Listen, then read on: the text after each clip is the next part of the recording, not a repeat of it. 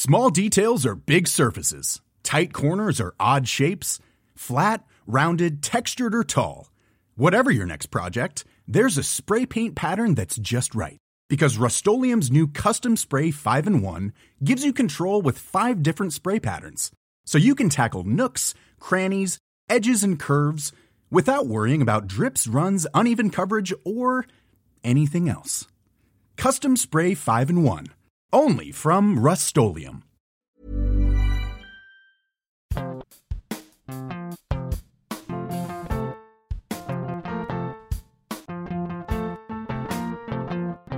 This is The Solo Collective, and I'm Rebecca Seal.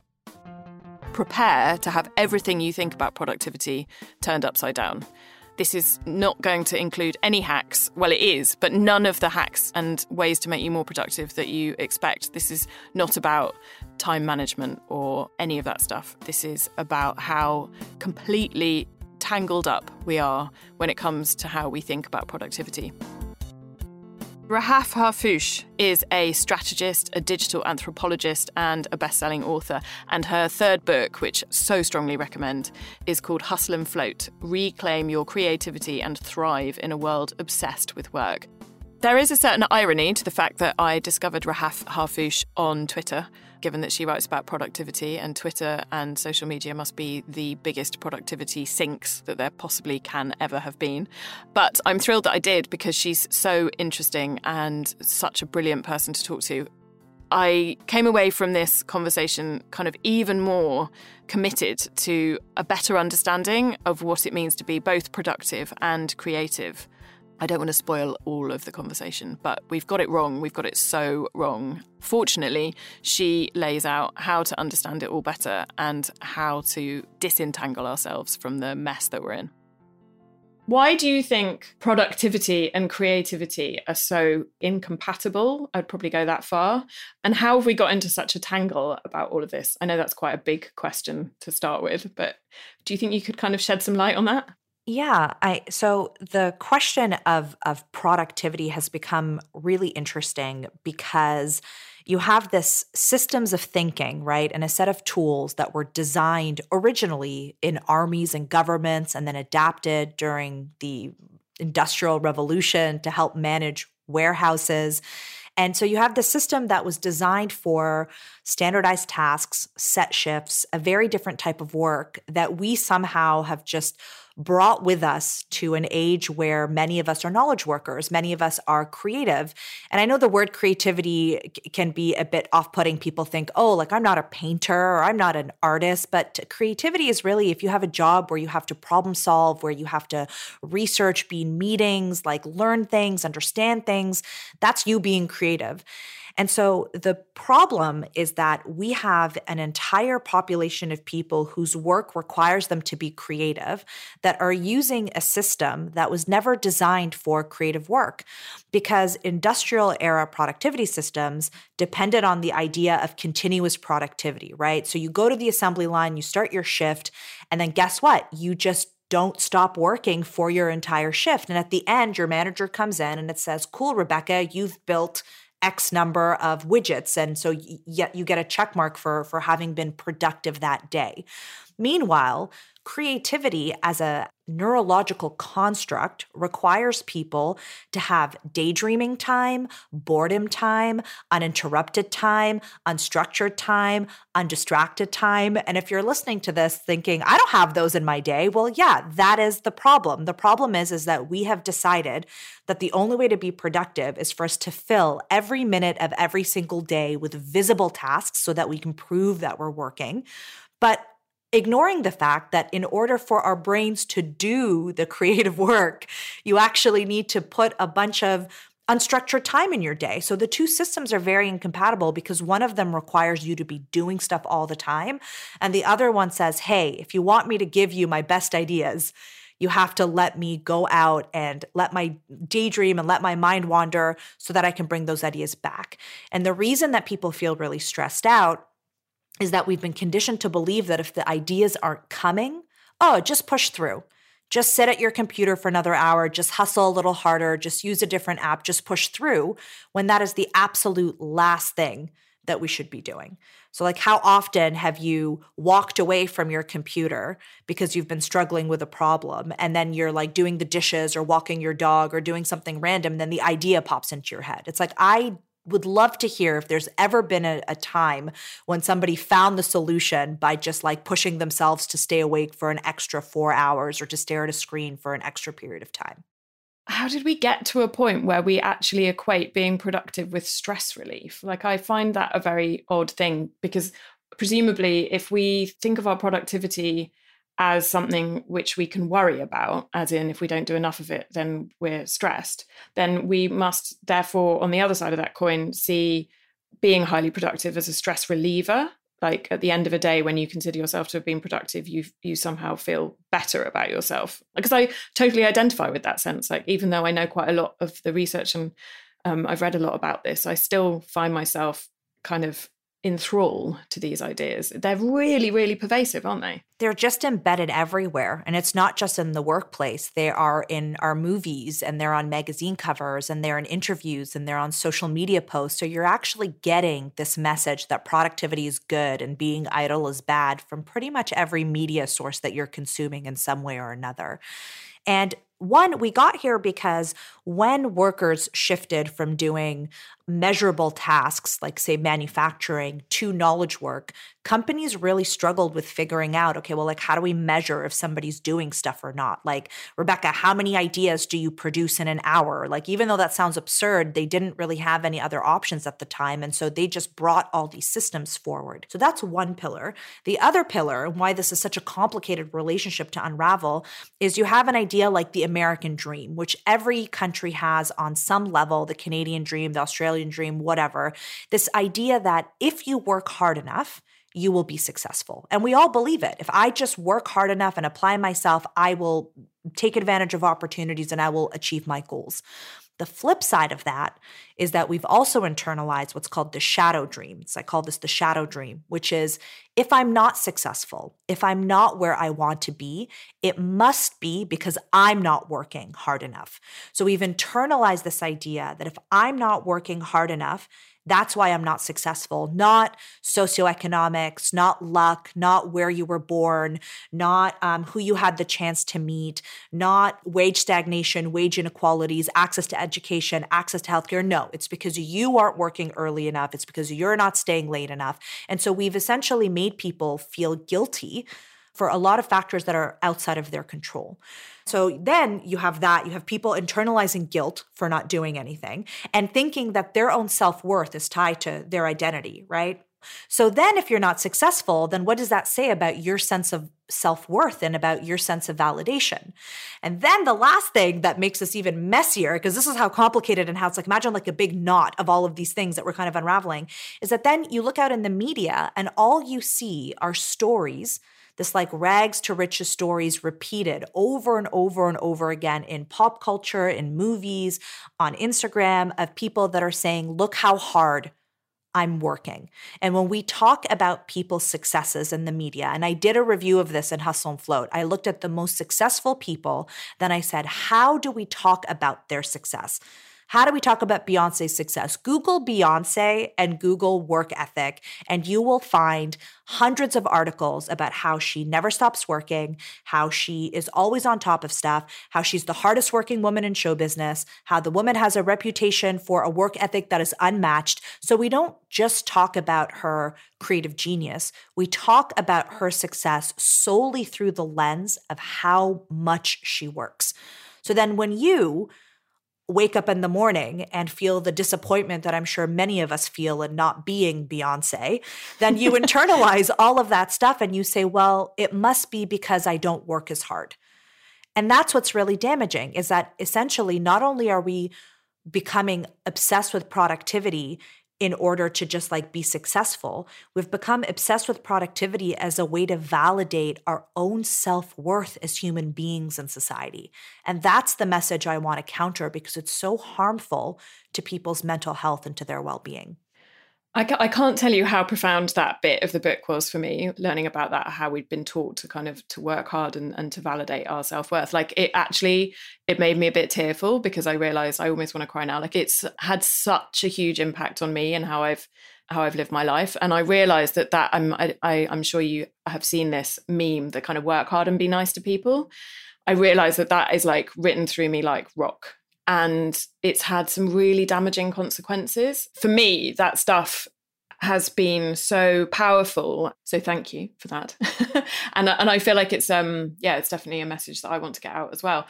How did you come to the point of understanding all of this stuff? Because I think you also had quite a difficult time that kind of was the driving force behind doing the research, which turned into this book in the first place. Is that right? Yeah. And I'd love to just answer or just clarify one thing that you just said, because I think it's such an important point. Nobody is saying that hard work isn't good. What I'm saying, even productivity, the idea of how can you improve your performance, that's a great thing to figure out. And we should talk about what productivity looks like for the people that run their own businesses, that work from home, the creatives. My critique, my rage, my disappointment comes from the fact that the systems that we're using to measure our performance were never made for us. So we should be using systems that we build that measure our creativity and protect our energy, not systems that were designed for factory workers. And working hard, of course it's important, but we have conflated working hard with working just for the sake of working all the time. And that's also the issue. And then the whole idea of having to be nice, I mean, that is a whole other different layer to unpack, but it's this notion that of course we're going to apply ourselves. Of course we want to be focused. Of course we want to perform. Of course we have ambitious goals and we should be pursuing them. But pursuing them in a model that doesn't prioritize intentional recovery is professional and creative suicide. And I speak from personal experience because as you asked me, I suffered an episode of burnout that was severely debilitating for months. My hair started falling out. Like, you want to get a hard experience, like pre-pandemic, try sitting in a hairdresser's chair and then having him say, pull out clumps of your hair. Like, that was just devastating. And that went on for months. And it was really, really hard. And I'll tell you, like, my rock bottom was recognizing and being afraid. So first, when I was burned out, my brain stopped working. No more ideas, no more writing, no more anything, no more thinking. I just sat on my couch and I couldn't even watch TV. That's how drained I was. It was awful. And I was convinced that I had fundamentally broken my creativity forever and that it had just gone away and it was never going to come back. I had to come to terms with this idea that a lot of my angst was coming from this idea that I had identified who I was and tied that to being a writer so closely that I was completely lost. And I kept circling around this notion that I said in the book, who am I if I'm a writer that can't write? Where does that leave me? What if I'm not a hard worker and I'm an immigrant, so my family were immigrants, and so you have that whole psychology of really needing to pay your parents back for the sacrifices that they made and all of that stuff. And so who was I if I couldn't work hard? Who was I if I couldn't write? And I mentioned earlier that, your bio says Rebecca is a writer. And I had to really make peace with the fact that there was a big possibility that my bio would just say Rahaf is. And Rahaf is would have to be enough. But I never again confuse my work with my identity. It is not who I am. I don't believe my soul's purpose was to come here and talk about productivity. I believe that we're here on this planet to just be as joyful as possible, to love the people we have for as long as we're lucky to have them. And that's it. And it just removed this pressure that counterintuitively let me do better work because I was no longer tied to ideas of guilt and shame and self-worth and validation that weren't actually helping me produce my best ideas anyway. Thank you for sharing that. That's it's a hard thing to share. So thanks very much. And I can't be alone in neglecting those bits of my brain in my working day. I mean, I think this is an incredibly common problem for people, particularly people who work by themselves. Actually, I'm sure it's problematic in traditional office work as well. But I think if you can set your own routine, your own day, isn't the impulse to just fill it with work, particularly if it's kind of work which will be obviously paid. I particularly found it really hard at the beginning stages of writing the book because I'm also a journalist. And so I would be given work to do that had a deadline that was really close. And then I would have this book that was going to take a year to write. And for the first 6 months or so, I just prioritized the stuff that I would be paid for right now. because sort of, I guess the measurable thing was I need to earn money, so I have to do that work first. But obviously the thing that would have made the book writing easier would have been to kind of lie on a sofa and stare at the ceiling and think about the ideas in the book and where I wanted to take them. But I found that almost impossible, even though logically I knew that that was what I needed. And how can we kind of transcend that? Is it just about ramming the science into ourselves more and more and just having these conversations and trying to convince ourselves of changing our behavior? I mean, the hard thing about writing this book was realizing that only people who are ready to hear the message would hear the message, right? I can't convince you. I can quote facts for 5 hours to you, but if you've intrinsically internalized the idea that your self-worth is linked to how hard that you work, you're going to have so much resistance to that idea, nothing's ever going to happen. So the idea for Hustle and Float was just to say, hey, if you just take a minute and assess your own working relationship with yourself. And if you said, you know what, I'm perfectly happy with the way my work is going, then it's like more power to you, rock on, do your thing, go be a badass.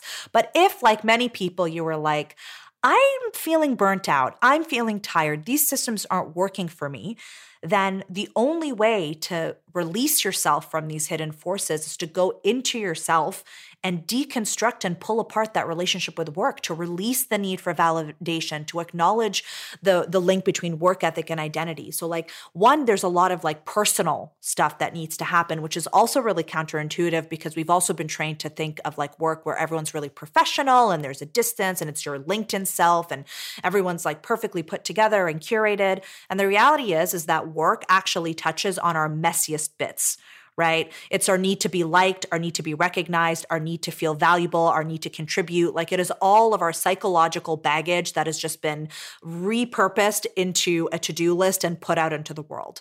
So that's the first part. The second part is like the technology bit, like that's an addiction. We're becoming addicted to notifications. Our brains are being rewired by notifications. So that's also something to think about, that it's not necessarily in your control when you've been conditioned to respond to the micro dose of dopamine you get every time an email comes in.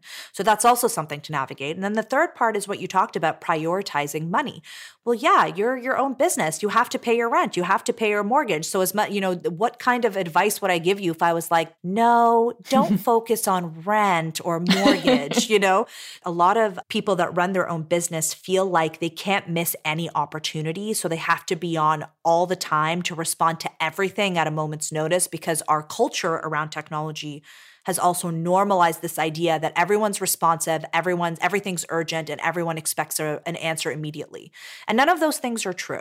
Most people's emails are not urgent. I'm not saying you should take 5 days to answer a client, but if you were to take an hour, 99% of emails can wait for an hour. They can wait for you to have lunch. They can wait for you to drink a cup of coffee.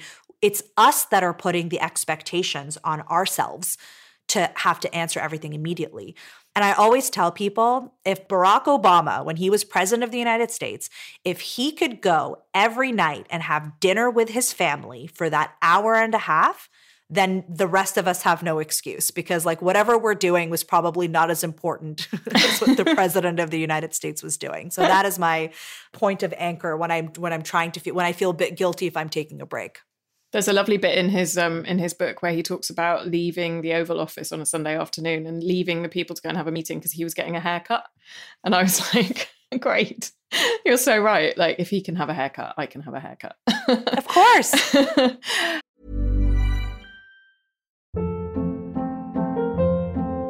Hold up. What was that? Boring. No flavor. That was as bad as those leftovers you ate all week. Keke Palmer here. And it's time to say hello to something fresh and guilt-free. Hello Fresh. Jazz up dinner with pecan-crusted chicken or garlic butter shrimp scampi. Now that's music to my mouth. Hello Fresh. Let's get this dinner party started. Discover all the delicious possibilities at HelloFresh.com. Life is full of what-ifs. Some awesome, like what if AI could fold your laundry? And some, well, less awesome, like what if you have unexpected medical costs? United Healthcare can help get you covered with Health Protector Guard fixed indemnity insurance plans. They supplement your primary plan to help you manage out-of-pocket costs. No deductibles, no enrollment periods, and especially no more what-ifs. Visit uh1.com to find the Health Protector Guard plan for you. Can we talk a bit about the kind of cultural stereotype of these hardworking, hyperproductive, the Jeff Bezos of this world, the Beyoncé we've talked about, but Elon Musk, all those people. And I'd like to preface this by saying I do not believe their stats about the hours that they work for a second. I would love to see a timesheet. I'd love to track them with a camera for a week or even several weeks. I don't believe that anybody can work 100 hours a week and survive it over the long term, like literally survive. I think it would kill you. Okay, so maybe there's one or two people who can do that. That's not something to aspire to. How did we get to a point where people think that that level of graft is a desirable trait? I mean, I know it's because they're incredibly rich and in many cases incredibly innovative, and maybe that's attractive. But I do not understand how we have got to a point where we idolize people who have got no life and yes, a lot of money, but no time in which to spend it. What do you think about all that? I mean, do you think that these stats are true? I know that they're banded around a lot, and I know that the people in question put them out, but I'm just not sure that that's it. I don't think it's feasible. So you have to remember, like, it's really funny when I see people being like, I'm going to be like Elon Musk. It's like, okay, he's a billionaire. Okay, so let's just say he is working. Let's just give him the benefit of the doubt and say he's working 100 hours. Okay, he has a chef. He has a driver. He has a team of assistants. He probably has childcare and support and all of that stuff. So he is not going to the grocery store. He's not doing laundry. He's not cooking. He's not doing any of the day-to-day maintenance of adulting that all of us like have to do in order to continue to be contributing members of society. So that's the first thing. But what's really interesting, and let's stick with the Elon Musk example, because, when he was sleeping on the floor of his factory, that was held up as like an aspirational thing. And for anybody that thinks that that's aspirational, in 2018, he did an interview with the New York Times. I would highly recommend that people watch that, because in that interview, he cries. He literally breaks down and cries and talks about how this work schedule has destroyed his relationships, destroyed his ability to he was not having a good time, impacted his health, impacted his relationship with his family, impacted his relationship with his kids. And like that, we gloss over that. We're like, look at him. He's sleeping on his factory floor. Meanwhile, he's there saying this was the worst thing that I've ever done. And so it goes back to what we talked about earlier. We look at people that are incredibly successful and we say the reason that they're incredibly successful is because they've worked so hard. But if you look at, for example, the Department of U.S. Labor Statistics, you see that there are people in the U.S., people around the world that are working as much as Elon Musk. They have 3 jobs. Right? They're gig economy workers. They're doing Deliveroo or Uber Eats at night. They're doing a part-time job here, a part-time job there. So they're actually working just as hard, and they're still not able to make ends meet. And this is what I always say, we have to stop telling people that the answer is that they're just not working hard enough versus, a livable minimum wage, accessible education, maybe have a non-predatory student loans, maybe not bankrupt people if they commit the crime of accidentally getting sick or having a disease, maybe that shouldn't financially bankrupt people. Maybe there are other things at play other than how hard people are working that's going to be measured of their success. Hard work is a variable. Of course, if you work hard, you're going to make advancements, but it's hard work plus serendipity, plus your advantages, plus where you were born, plus gender, plus your family, plus, there's so many other variables.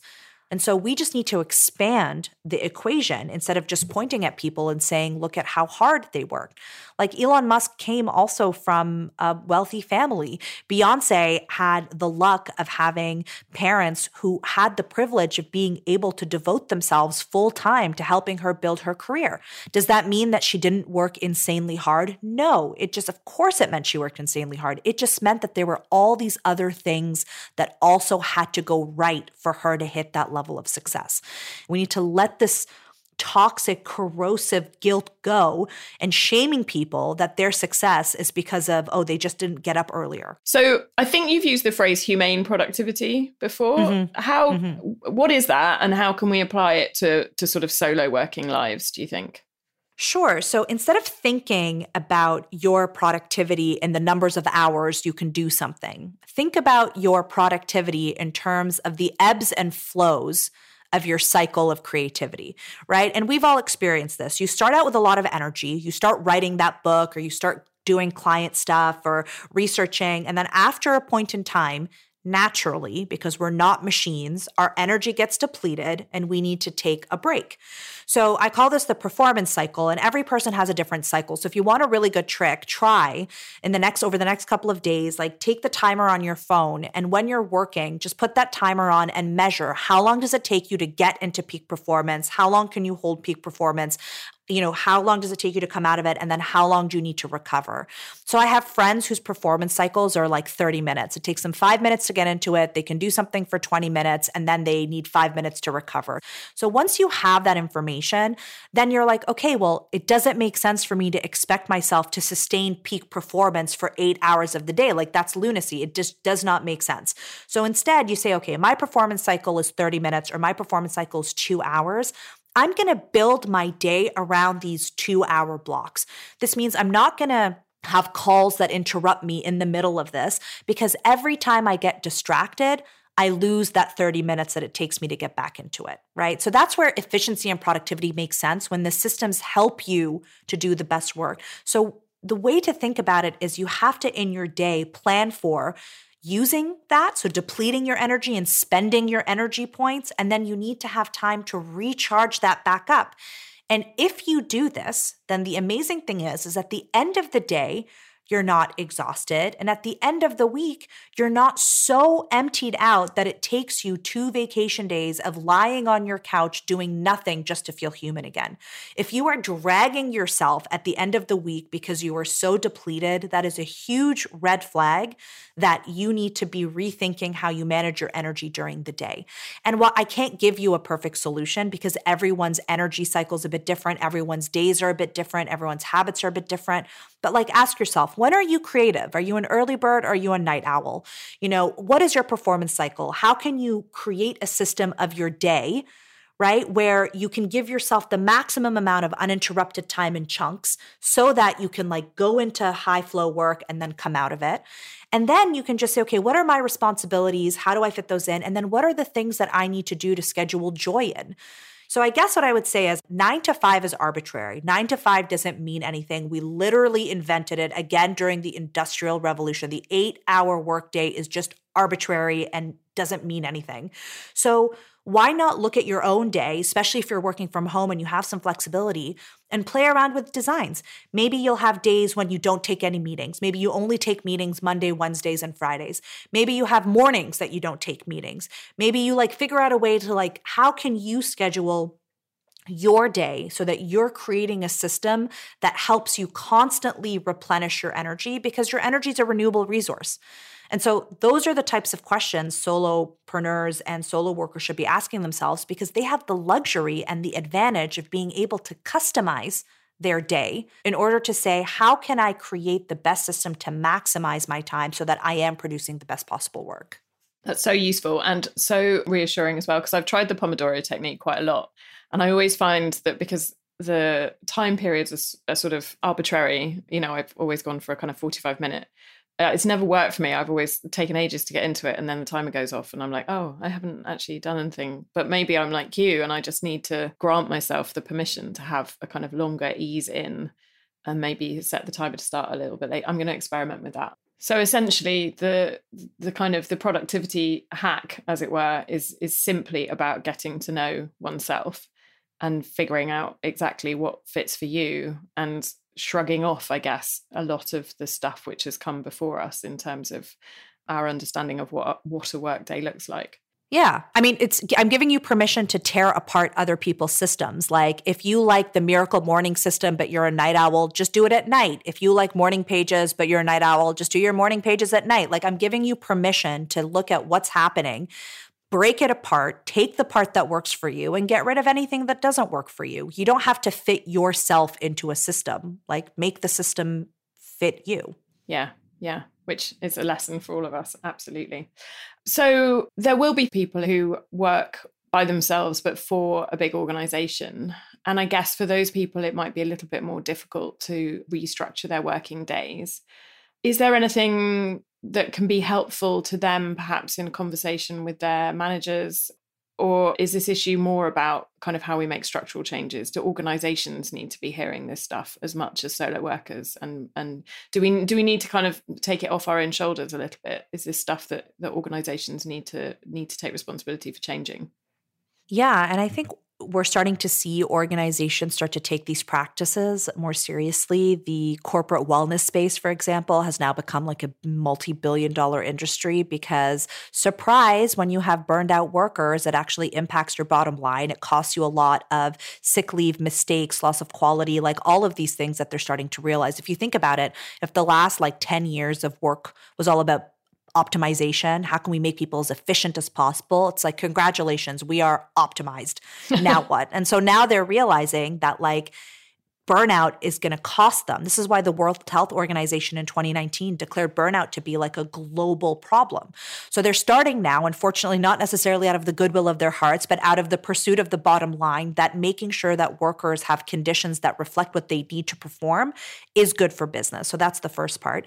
The second part I would say is that while not everybody has control over every aspect of their day, I do work a lot with big organizations, and most managers are pretty open to having a conversation around how they could make the team working environment a bit more sustainable and a bit more humane. And you don't have to frame it. If you are going to talk to your manager, you don't have to frame it like, I think we should do this, I need this. You can say what if we tried an experiment for 30 days? What if we just tried this for 30 days and just, what if we clustered our meetings on Wednesdays, or what if we did daily check-ins so that we could, get rid of or change some of these meetings and just structure it as a conversation. Most people are pretty open to trying, especially since the pandemic has been so such an intense traumatic experience for so many of us. I feel like companies are listening. However, if you are in the situation where your manager just is not listening and you are not in a place, you don't feel comfortable having those conversations, and that's totally okay, then you have to take it upon yourself to carve out those tiny little moments during your day. So you can go for 10 minutes and just put your phone on the table for 10 minutes and just go lie down on your couch. I promise you, it'll be fine. You can do that. I kind of want to be clear too that I'm not saying that it's the individual's responsibility to have to take all of this on. I'm just trying to help us survive because so much of this is out of our control. But the first step in surviving is recognizing that this isn't our fault. And a lot of what's happening isn't our fault. And it's not because we're not working hard enough, and it's not because we're not doing things fast enough, that there's a system that we've been caught up in, right? Take your vacations, take your off days. You're doing a job. You are not selling your soul. We need to reclaim those boundaries because we also get told things like, oh, if you love your work, you should want to do it all the time. It's like, no.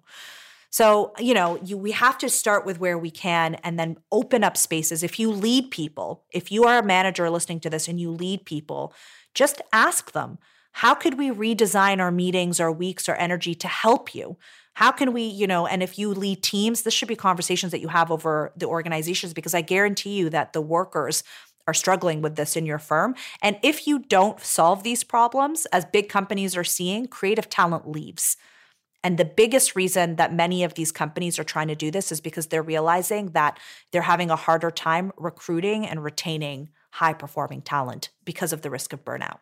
Yeah, I think that's such a huge problem. And also the cost in the UK, at least, the cost of sick leave, of getting people to cover jobs that people can't do because they're on temporary sick leave because they're burned out or because they've got back problems from sitting at their dining table for the last year, all of that stuff. I think those are drivers. I wish that it was because everybody loved their staff and wanted to treat them well. But I do think that you're right. That's a huge driver. Thank you so much for this conversation. There's so much in it, so much that people can take from it. And I'm really grateful. And I so strongly recommend your book, Hustle and Float. So thank you so much. This was fascinating, so useful and so helpful. So thank you very much. Well, thank you so much for having me. As you may have been able to tell, Rahaf was kind of preaching to the converted, because this is very much how I think about productivity. But I really enjoyed having her intellectual conciseness explain more clearly, perhaps than I ever could, exactly why we've got things wrong and what we need to change. I think it's an exciting moment, actually, because I think as we begin to understand this stuff better, we will be able to make changes, both within organisations and as solo workers who work for themselves. So I feel very positive, but I think we do need more and more to get to grips with this stuff. If you've liked what you've heard on the Solo Collective, then I would love it if you could leave us a review wherever you listen to your podcasts. And do share us with anybody who you know who you think might benefit from joining us in the Solo Collective. You have been listening to a Chalk and Blade original, The Solo Collective, with me, Rebecca Seal. Produced by Laura Hyde, with production support from Jill Acheneku. Original music by Dee Plume and mixed by Alex Portfelix. Chalk and Blade.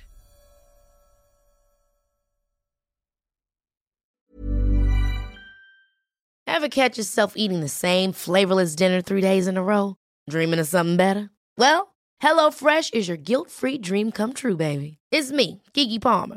Let's wake up those taste buds with hot, juicy pecan-crusted chicken or garlic butter shrimp scampi. Hello Fresh. Stop dreaming of all the delicious possibilities and dig in at HelloFresh.com. Let's get this dinner party started.